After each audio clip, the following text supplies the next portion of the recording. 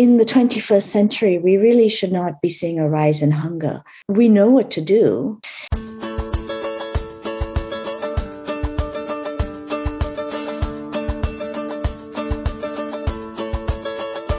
It's time for conversations about our food and how it's grown on Farm to Table Talk with your host, Roger Wasson.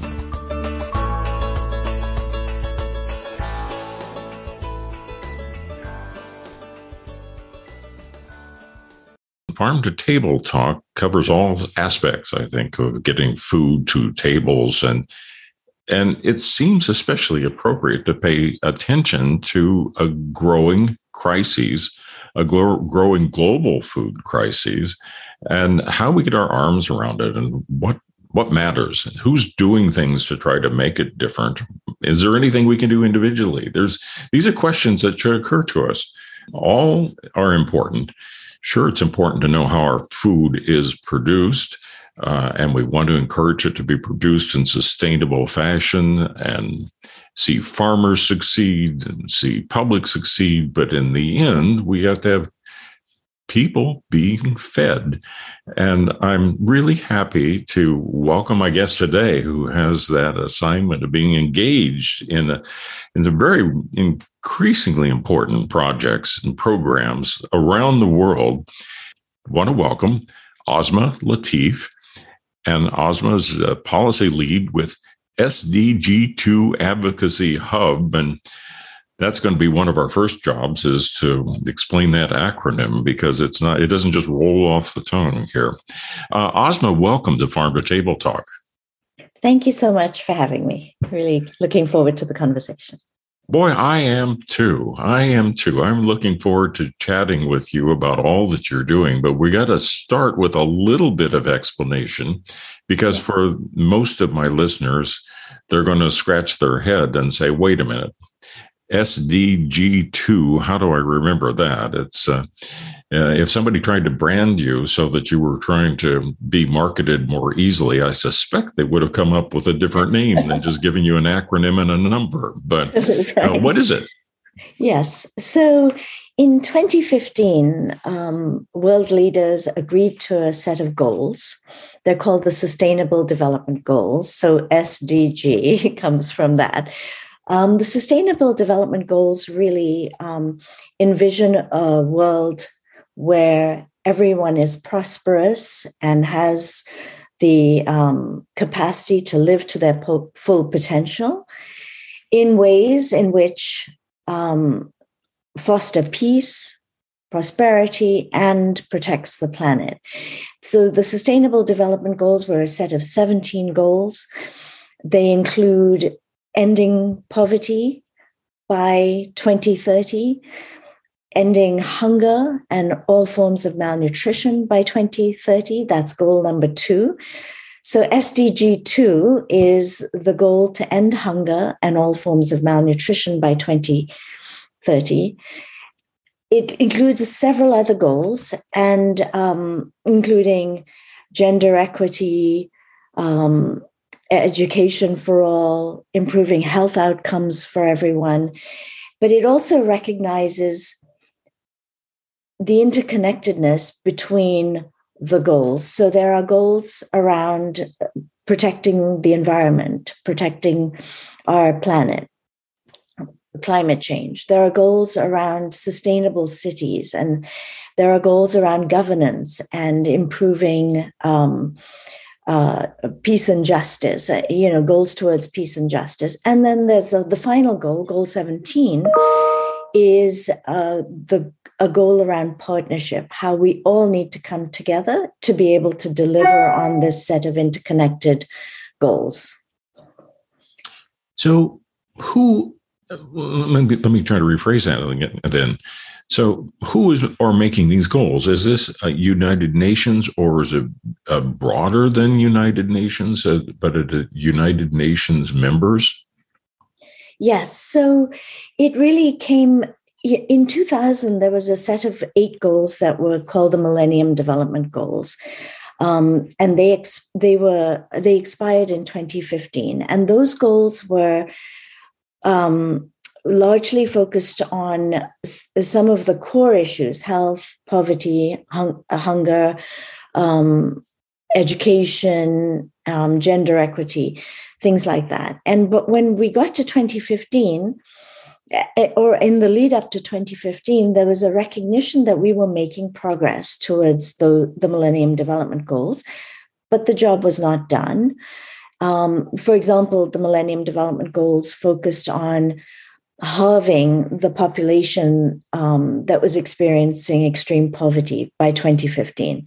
So we made significant progress towards that goal, but you don't want to just halve that population. You want to end extreme poverty. And so there was a sense of momentum that we were making progress, but the job wasn't done. And in order to get the job done, you needed to really take a much more comprehensive approach than had been done with the 8 goals in the Millennium Development Goals.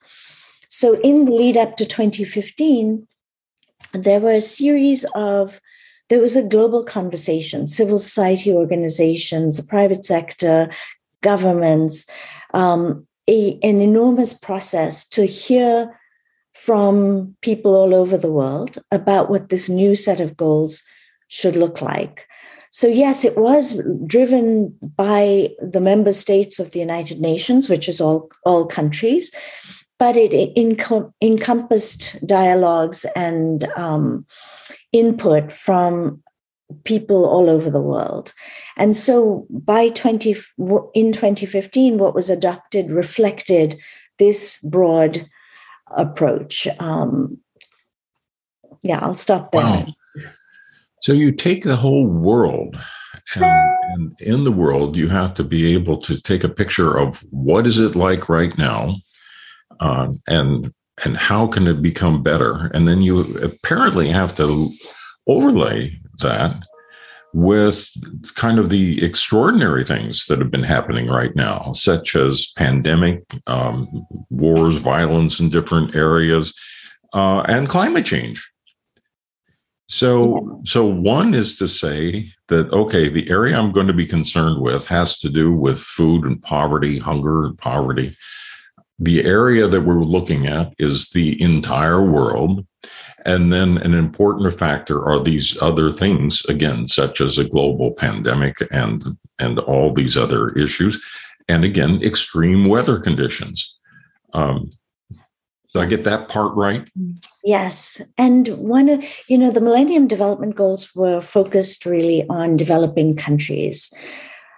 The SDGs, the Sustainable Development Goals, really recognize that all countries are faced with challenges. Every country has ways in which it could reduce inequality, improve health outcomes, and contribute to a more sustainable planet.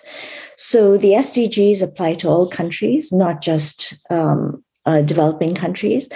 And the effort really underway is, each country developing national plans around these 17 goals about what they would do what they need to do to achieve the Sustainable Development Goals in their own context.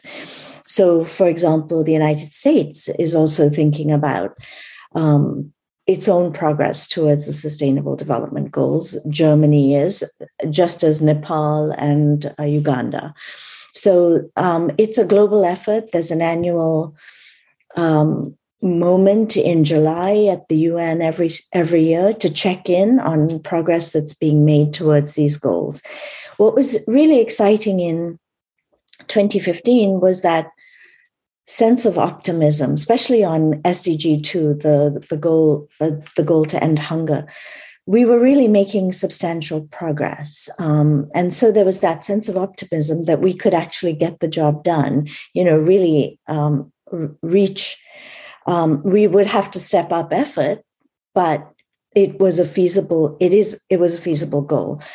Unfortunately, in the last 7 years, there has been a confluence of issues, again, reflected in the interconnectedness of the world we live in, And we have actually seen a rise in hunger in the last several years, an increase in the number of people suffering from hunger.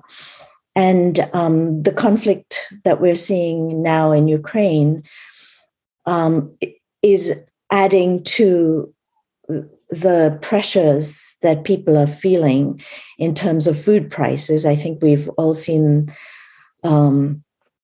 rising anxiety about food prices here in the US, but that is also playing out in countries all over the world.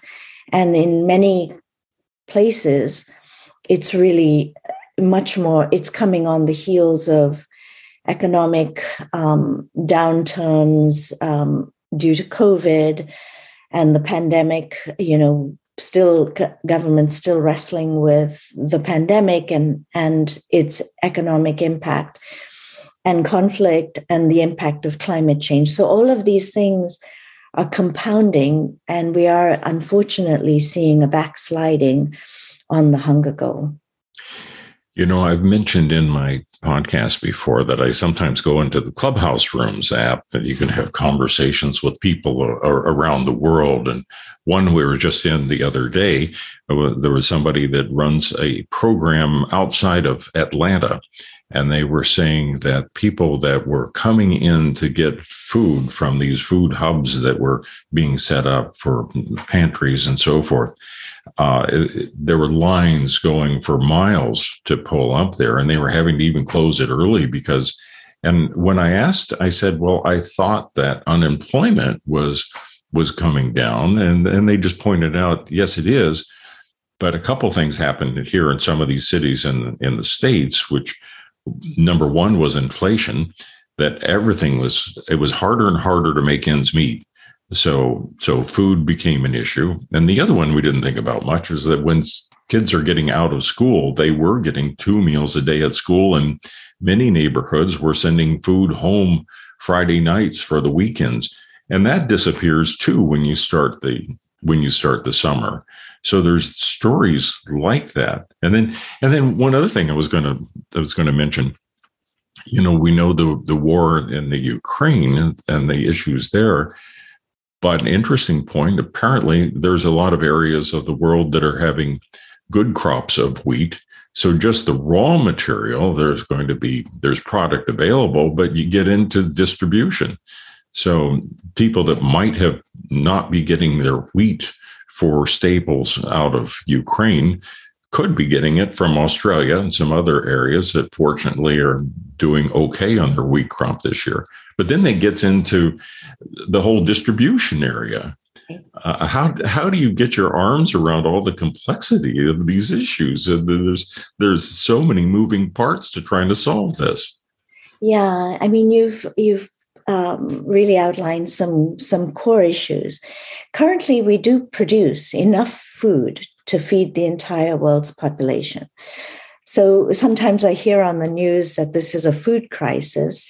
It's not really a food crisis. There is enough food that is grown on our planet to feed the world's population. It's really an issue of access. So being able to afford food that is available in grocery stores, in markets, and things like that. And then it's a question, as you note, about distribution. Where is the food being grown, and how do you get it to where it needs to be? And then I think there's a third element, which is about nutrition. And are nutritious foods as affordable as they should be? And, are people able to afford, feed their children the right nutrients that they need to have healthy brains and healthy bodies? So I think there is we need to separate out, in a way, this question about food production from, the nuances, because you really need to invest not only in, general calories. You need to really make sure that the food that people are eating is good for their especially in vulnerable populations and especially for children between in that first 1,000 days between pregnancy and age 2, it's really crucial that they are getting the right nutrients. So those are some of the issues that we really need to tackle. And what's been exciting to see is a shift in conversation from yields and to a more food systems approach, to think about our food systems and how all of these things play into each other. And with climate change, we are seeing different impacts. I mean, this year we've got food prices quite high as a result of the backlog from COVID, the supply chain issues as a result of COVID, and then you add on the Ukraine crisis. But if we have unprecedented droughts or floods in any region, that will add another layer of pressure on food prices. So we are, watching with bated breath and hoping that, the countries that can pick up some of the slack from, the wheat that's tied up in Ukraine, are not affected by any adverse weather this year as well, which would, contribute to increased prices. But we're getting used to not betting against adverse weather. It seems to be becoming the norm rather than the exception. So it's not going to get easier on that front. And when you say pick up the slack, and you also mentioned earlier that it's not a question of enough food, because there is enough food produced in the world. And I have a lot of confidence in our ability to produce food, even in the face of the climate challenges that we have ahead. So it gets into distribution issues. So does that mean that much of your job, you have to be able to promote raising funds to be able to help with the distribution, or to invest in food to fill the gaps in these countries that are more impacted, or some of the developing countries? Yeah. So I think it's a question, I would rather frame it as an investment, actually. I think one of the things that has become really visible through the COVID crisis, and I think, we were seeing this trend even before COVID, but COVID and then now the Ukraine crisis, I think there's a clear sense that, when there were lockdowns, food was not getting, there was very little trade. Food was not making it across borders. And so local food systems became really important to meeting the needs of local communities. Mm-hmm. With climate change, our food systems are contributing to climate change as much as they can be a solution to climate change.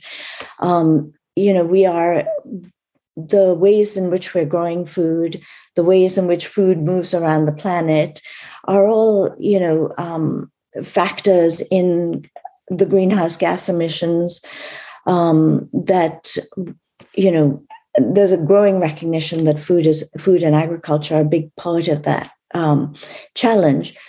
So as we think about sustainable food production, we need to think also about reducing that carbon footprint.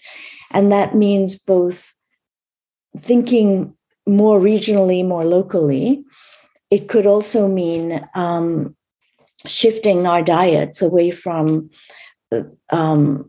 crops and that come at a bigger, or crops and livestock that come at a bigger cost to the environment, and balancing our need for good nutrition in all of that. So I think there are some interesting learnings coming out of the COVID crisis. I think even with the impact of the Ukraine crisis on exacerbating the food prices that have been rising for a while, and the fertilizer prices, we really need to think about how do we support in developing countries, particularly smallholder farmers, who are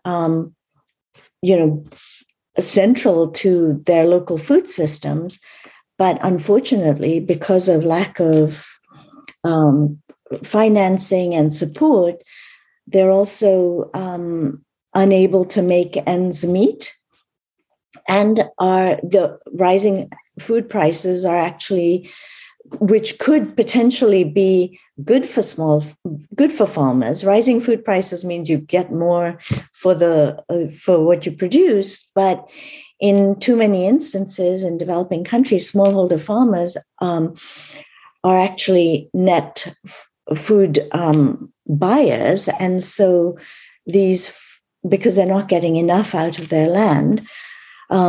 So rising food prices actually means that the people who are producing food are going hungry.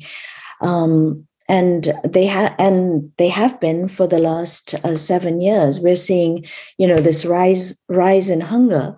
It's primarily a rural phenomenon. People who are, more remote and isolated, and we have to, I think there's lots of potential as we respond to this crisis to invest in smallholders so that they can be as productive as they can, and they can serve the needs of their local and regional food systems. And just adding to that, I think of the areas, say in Africa, for example, in Northern Africa, one of the major suppliers of fertilizers that are shipped to North America, and then food grown there that might need to come back to relief to somewhere like Somalia or somewhere else. And you just look at the carbon footprint too, that we're moving all of that raw material, half a globe away, then you move it back half a globe away, and then you've got the challenges of the distribution and getting it used. And I want to go back to the nutrition. You mentioned something about was it something like 1,000 days after birth, or explain that, why that's so important from the time the child is born to those first couple of years. It's actually even before the child is born, in utero, and even before a woman becomes pregnant.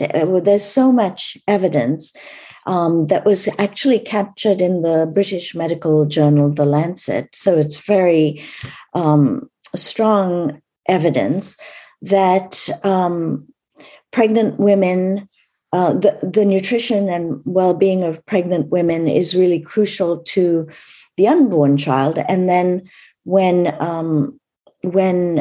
a child is born, in those first 2 years, there's so much growth that happens, both brain development and physical development, that sets you up for success. You can be, your brain cells are growing, the foundations of your body are really set in stone. I shouldn't say set in stone, but it's a really crucial moment.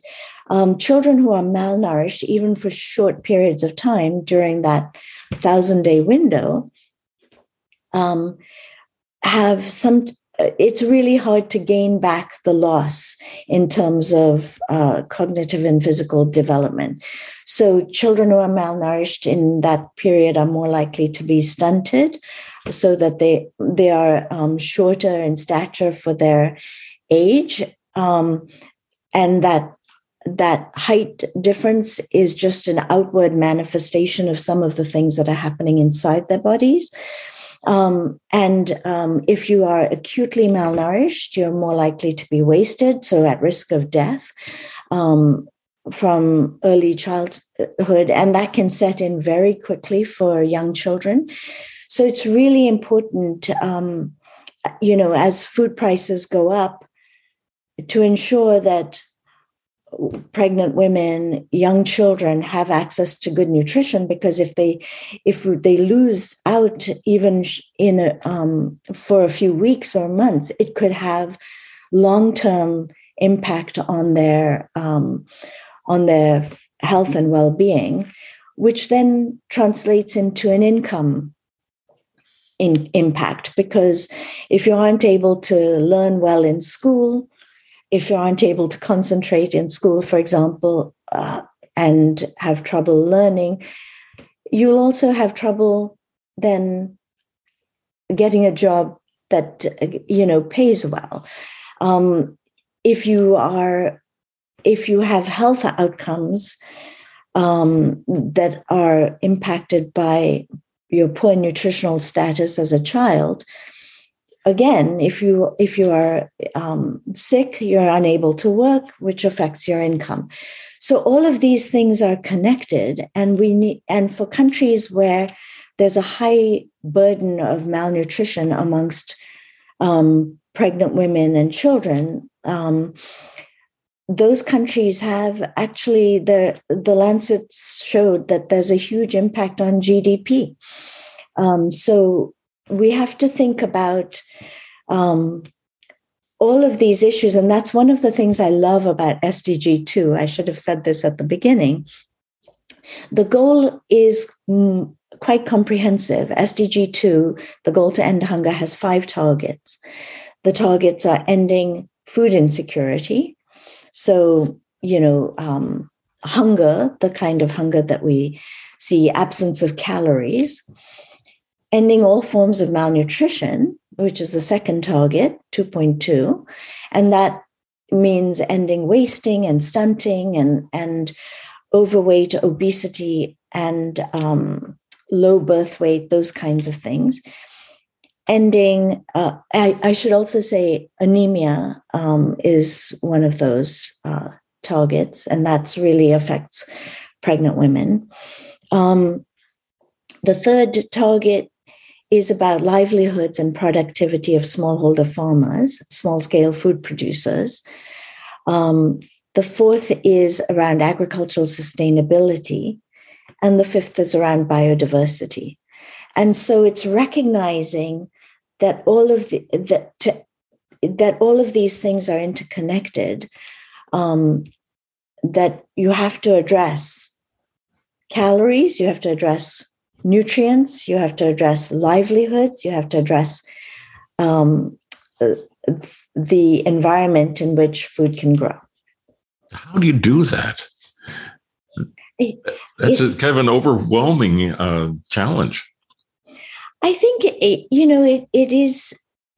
I think we have to invest in food systems. First of all, we have to recognize these things are interconnected. And I think we are, last year, the United Nations hosted a food systems summit, which was looking at the interplay between agriculture, climate, nutrition, health, livelihoods. And,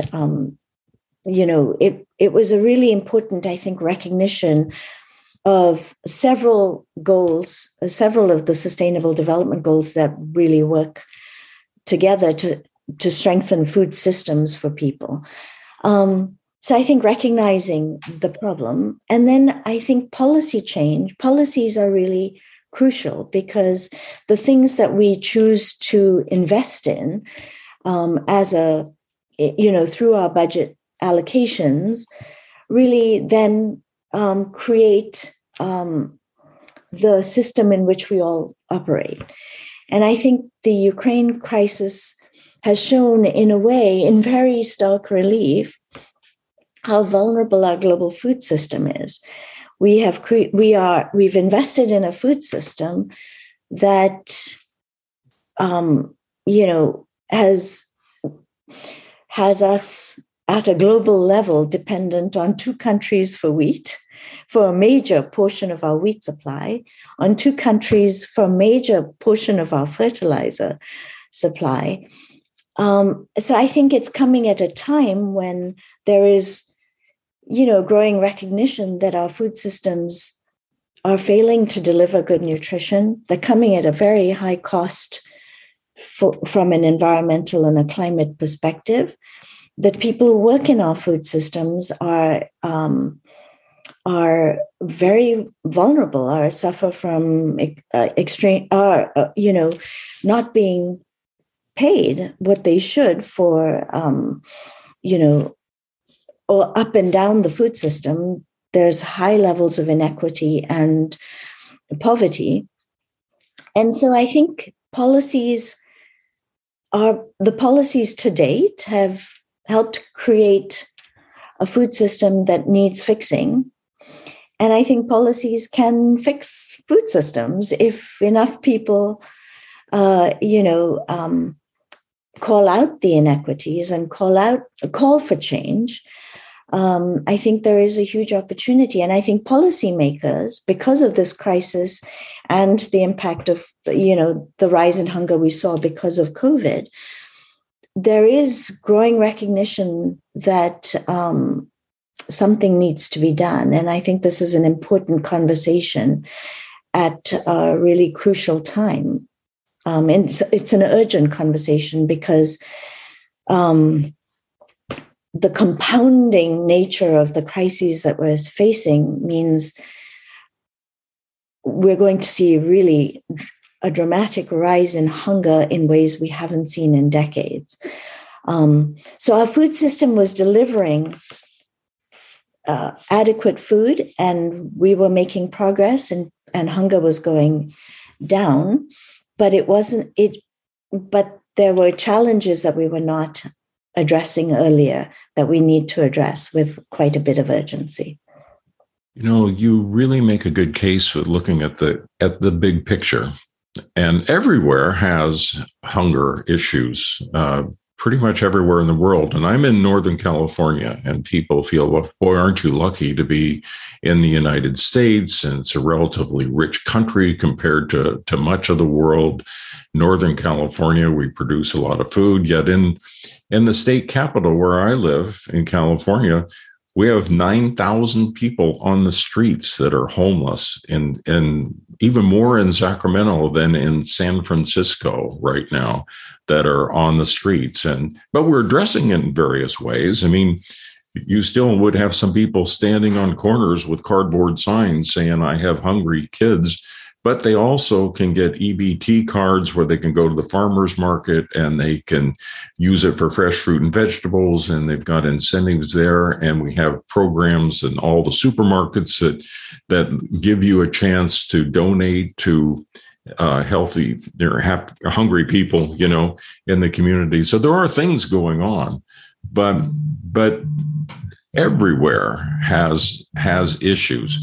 So when you are a global program like this, though, it seems like you can describe what's going on. You can identify areas of extreme needs, but it might come down to saying, okay, we're going to do more in Madagascar than we're going to do in Norway, because and how do you make I don't know if you can make everybody happy while you're doing this important work, but it seems like you have to identify, don't you, what these needs are and where the areas to get attention and where funds might be able to be directed. Right.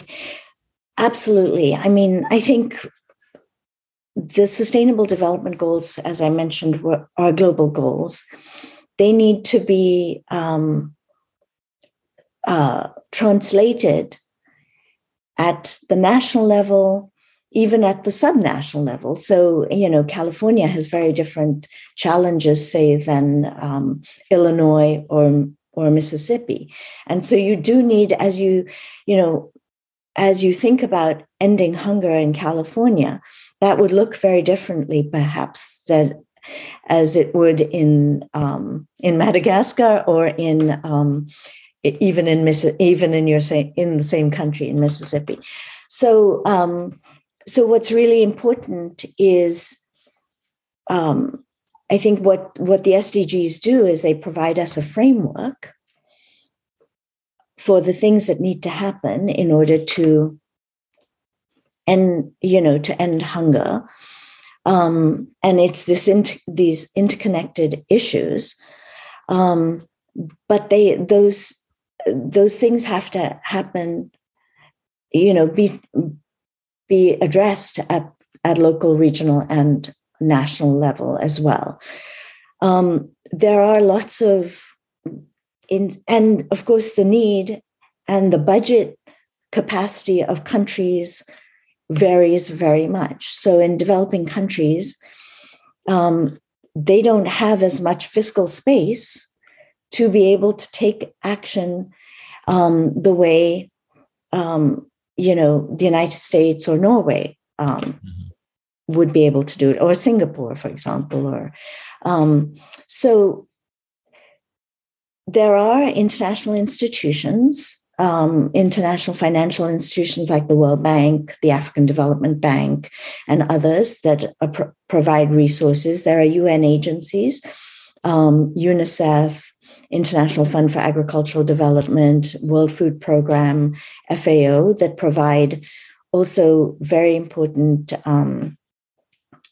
both guidance as well as resources and technical assistance to countries.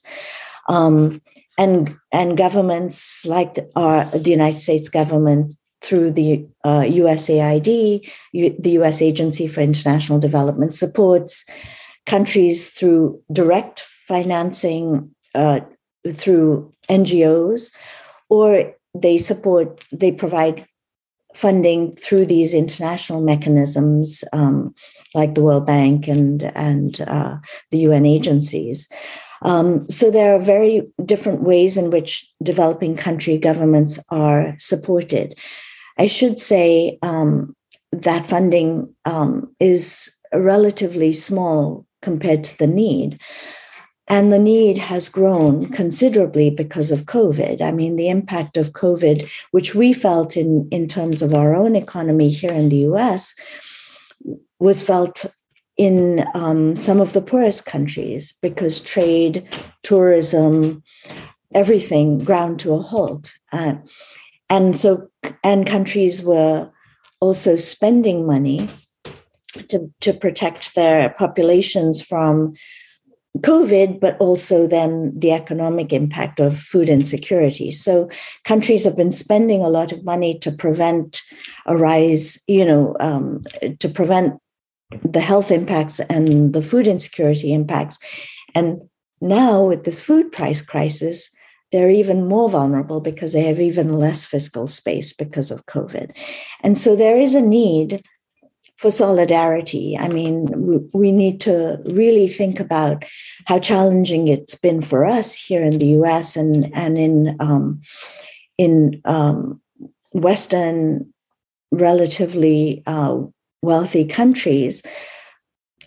The impact has been much more devastating in Africa, in South Asia, in Latin America.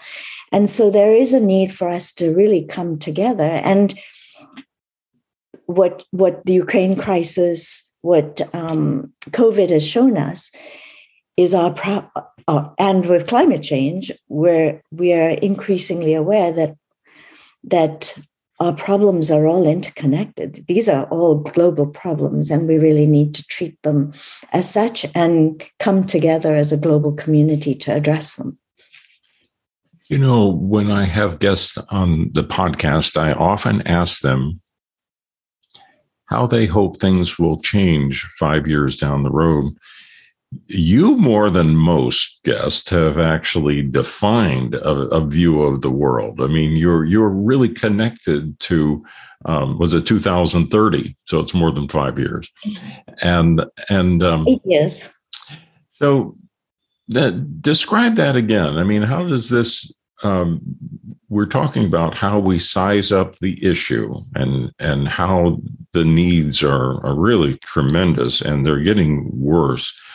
But let's paint a picture again of what's realistic for this to be better. Mm-hmm. By the time you've taken, by 2030, how is the world different if you're successful?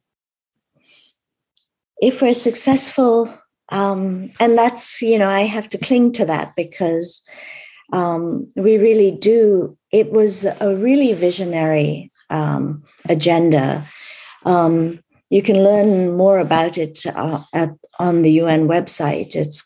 There are different ways people refer to the Sustainable Development Goals. It's Agenda 2030 or the Global Goals. So, listeners to this podcast can, Google the Sustainable Development Goals. I would really recommend reading the preamble. It's just a very powerful vision for our planet, where nobody is going hungry anymore, where people don't live in extreme poverty anymore. And the World Bank's definition of extreme poverty is living on less than $1.90, close to $2 a day, where girls have equal access to an education, where we have access to clean drinking water and health systems that provide for us. These are not lofty. They're just the basic minimum for a decent life. We're not saying everybody, these goals really are saying everybody has a right to a decent life and right to nutritious food and to be able to live in a sustainable city safely. And, these are things we should all aspire to. We take it for granted in where we live, but, everybody wants that for their children. And for, children who were born in 2015, they'll be 15 years old by 2030. What kind of planet, what kind of world do they inherit? I think it's really, the vision is very powerful. Is it possible to get there? I think it's become, the last 3 years are clearly have set us back quite considerably. And it will take the kind of solidarity that I spoke about earlier to really get us back on track. We were on track to end hunger, or, getting significantly close to being on track to end hunger before 2015. It is possible to go back there. But I think we really need to address, some of the challenges I've laid out in terms of, improving access to good nutrition, growing our food in sustainable ways, ensuring that people have adequate income to be able to buy food. The things that you pointed to that are happening in your community are really important because they're helping people not go hungry today. But if we want to end hunger, we really need to address some of the underlying issues that are, contributing to people not being able to afford nutritious food and not being able to feed their children. So we really need to think, and you mentioned homelessness. Affordable housing is part of the Sustainable Development Goals. We really need to think about how important all of these things are. Having a roof over your head is so important to your ability to learn as a child, having electricity. How do, we sometimes don't connect the dots between these issues, and the Sustainable Development Goals have really taken us much further into thinking in a systems way about all the things that are connected. And am I optimistic that it can be done with the right political will?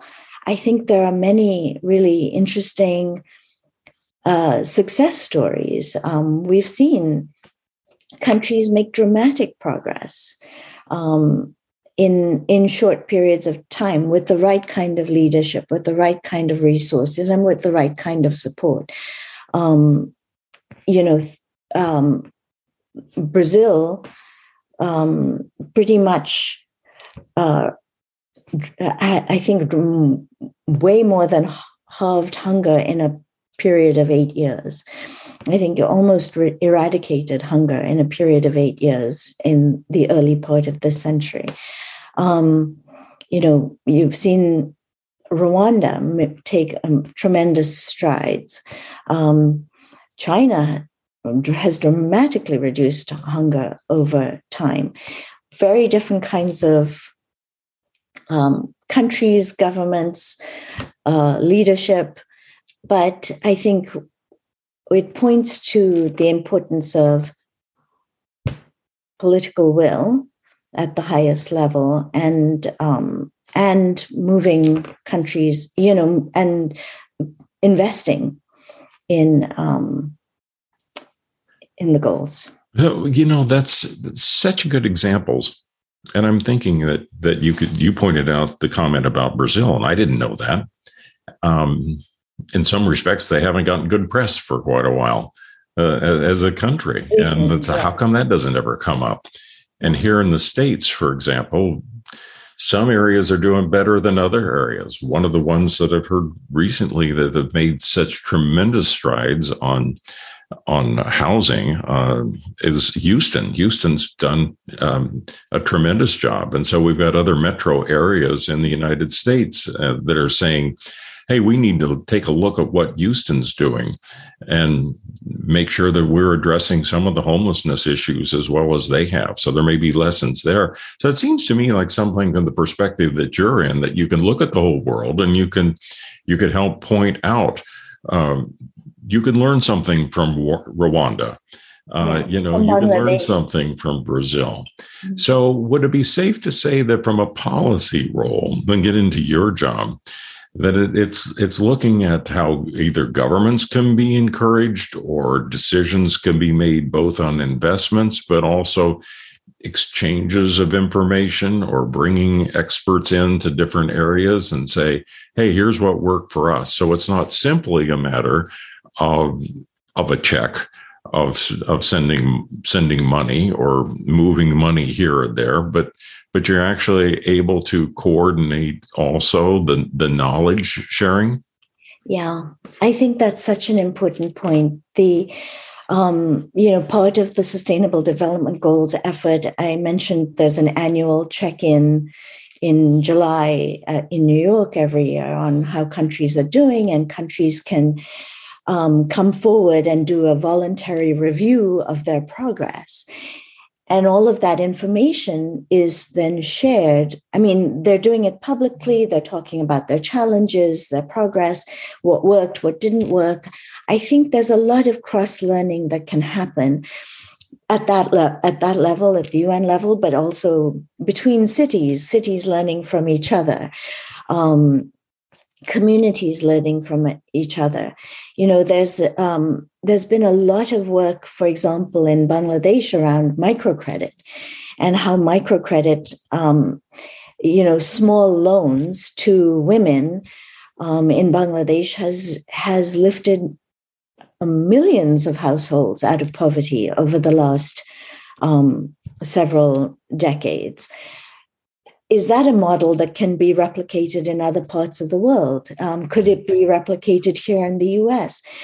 I think there are lots of people who are now thinking about cash transfers, for example, or like with SNAP, the EBT program that you mentioned. SNAP is one of the largest social protection safety net programs in the world. And thank God for SNAP, we don't see the kind of hunger in the United States that you see in other parts of the world, because you've got this program that can grow when need is high and contracts when need is low. Is SNAP perfect? Could it, you pointed out the gap in summer meals at school, do SNAP benefits need to expand in the summer so that kids can have, so families can have food during the summer? Are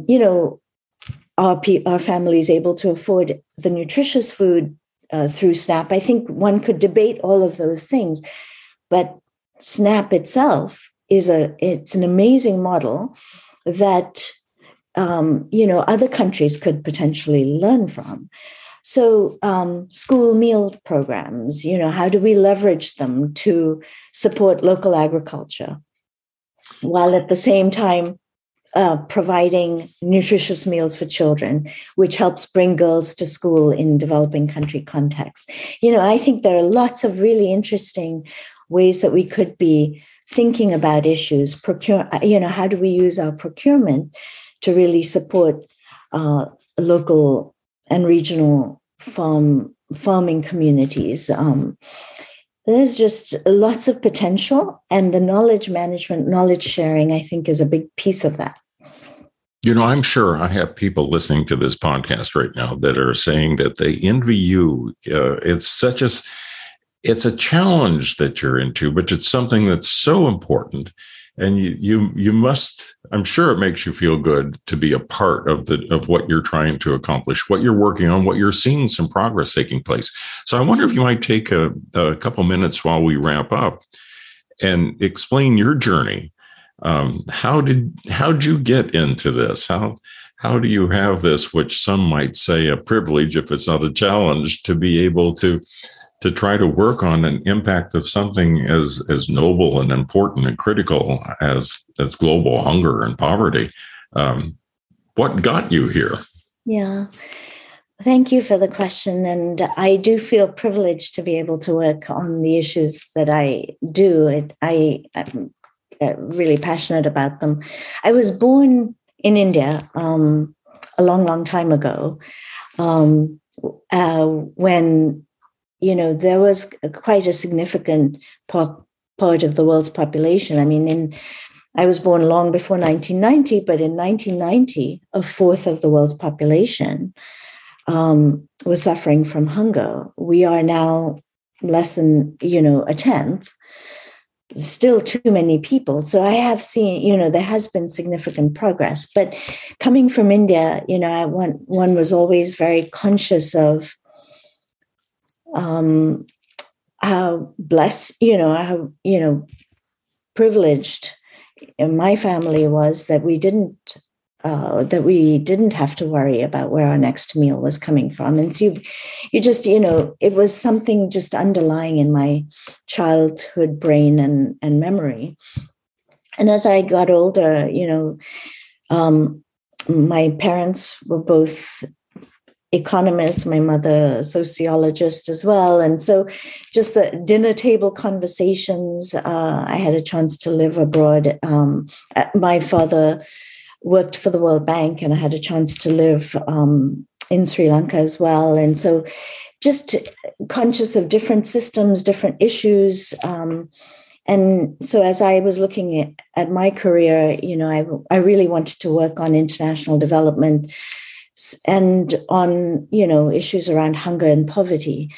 I did a degree in economics, and my undergraduate degree was in geography, which in retrospect, I think really did help me think in more systems ways, because geography is, of course, the interplay between people, the land, and economies. And so it, I think all of that background really got me interested in the issues I am now working on. And then I had a chance I hadn't really thought about advocacy at all, to be honest. I was more on a research track, working on reports and things like that. And then I met David Beckman, who used to be the president of Bread for the World in Washington, and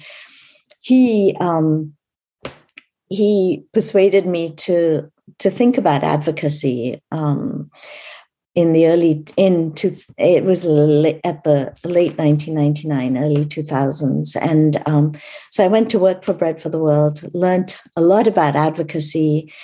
I learned about how to influence policymakers, and worked on legislation for part of that time, worked on the policy analysis that needs to underpin advocacy for much of the time. And now, I joined the SDG2 Advocacy Hub a year ago, which is taking, having spent a lot of time focused on the US, US, both global policies and domestic hunger policies. I've now moved to the hub, which is looking really very much more at the global level, at these sort of what's at the more macro level, and the organizations and agencies that are working at that level. So yeah, that's my journey in a nutshell. What a great journey. And it's, and to be able to be making a difference with an organization like this, again, I know many people would like to be able to follow that difficult journey. So I want to ask you, just in wrapping up, this has been really enjoyed this conversation. I've learned a lot, and there's more to cover at another time too. But a couple things. One is, let's go back and mention again the websites that people might be able to get more information and some ideas. People are listening and they think, I'd like to help. I'd like to do something. I'm sure there's charities and so forth that somebody could make an investment in, for example. But even beyond that, just where people can point their interest, where they can get on this road that you're on, and find some way as a volunteer, or maybe they go to college and get into this area of advocacy or working on global issues. How do we learn more where we are right now? And what are some ideas for people that would like to figure out how they join you on this road to a better world? So our website, sdg2advocacyhub.org, will definitely tell you a lot about SDG2 and some of the initiatives that we are working on around smallholder farmers, a narrative that we've been developing called Good Food for All, that really connects the 5 targets of SDG2. And then you can learn, we've been working with chefs to talk about how chefs can be part of SDG2 as well. So there's the Chef's Manifesto. So that it'll give you lots of ideas of the different ways in which you can connect to these issues. The UN also has a page that's dedicated to the SDG, the Sustainable Development Goals. It's sdgs.un.org/goals. You can learn all about the goals there. I think for listeners, it's really about figuring out what interests you in this conversation about good food for all. Is it the nutrition piece? Is it supporting smallholder farmers? Is it the connection between agriculture and the environment? I think there are organizations that work on various aspects of this. In the US, I think for people listening to this podcast here, there are a number of organizations that are working with partners in developing countries on the hunger challenges there. And Bread for the World does, as I mentioned, advocacy. Then there's Save the Children, Catholic Relief Services, CARE, World Vision, just to name a few, that are doing really good work in communities in developing countries to tackle these very issues. So, I think that's one way, both just, providing financing, but also learning what they do. And then, I think it's really important that we educate ourselves about these issues. We shouldn't, in the 21st century, we really should not be seeing a rise in hunger. Hunger, we know what to do. We've been doing it. It's a question of prioritization, scaling up resources, and political will. And so I think for all of us, it should weigh heavily on our conscience that in the 21st century, there are people who are suffering from hunger. When we've done, much more difficult things like sending people to the moon and, developing the World Wide Web and, all sorts of things that we've done, hunger should not be an issue in the 21st century. And I think we all need to educate ourselves about these issues and push our leaders to think bigger and bolder. I remember somebody teasing me one time, I think sort of jokingly, and call me focusing on too much on those damn do-gooders. and then he kind of laugh about it. But there's a lot of people that just feel like, well, we need to be driven to do this, and we got to increase our profit levels, and we got to accomplish this, and this.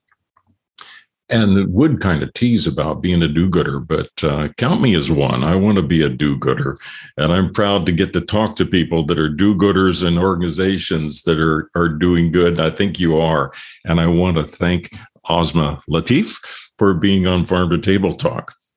Thank you very much for having me. And it's better to be a do-gooder than the opposite, right? I think so. Do-gooders unite. I might change the name of the podcast. Farm to Table Talk, especially for do-gooders. And I think there are lots of self-interested reasons to focus on these issues too.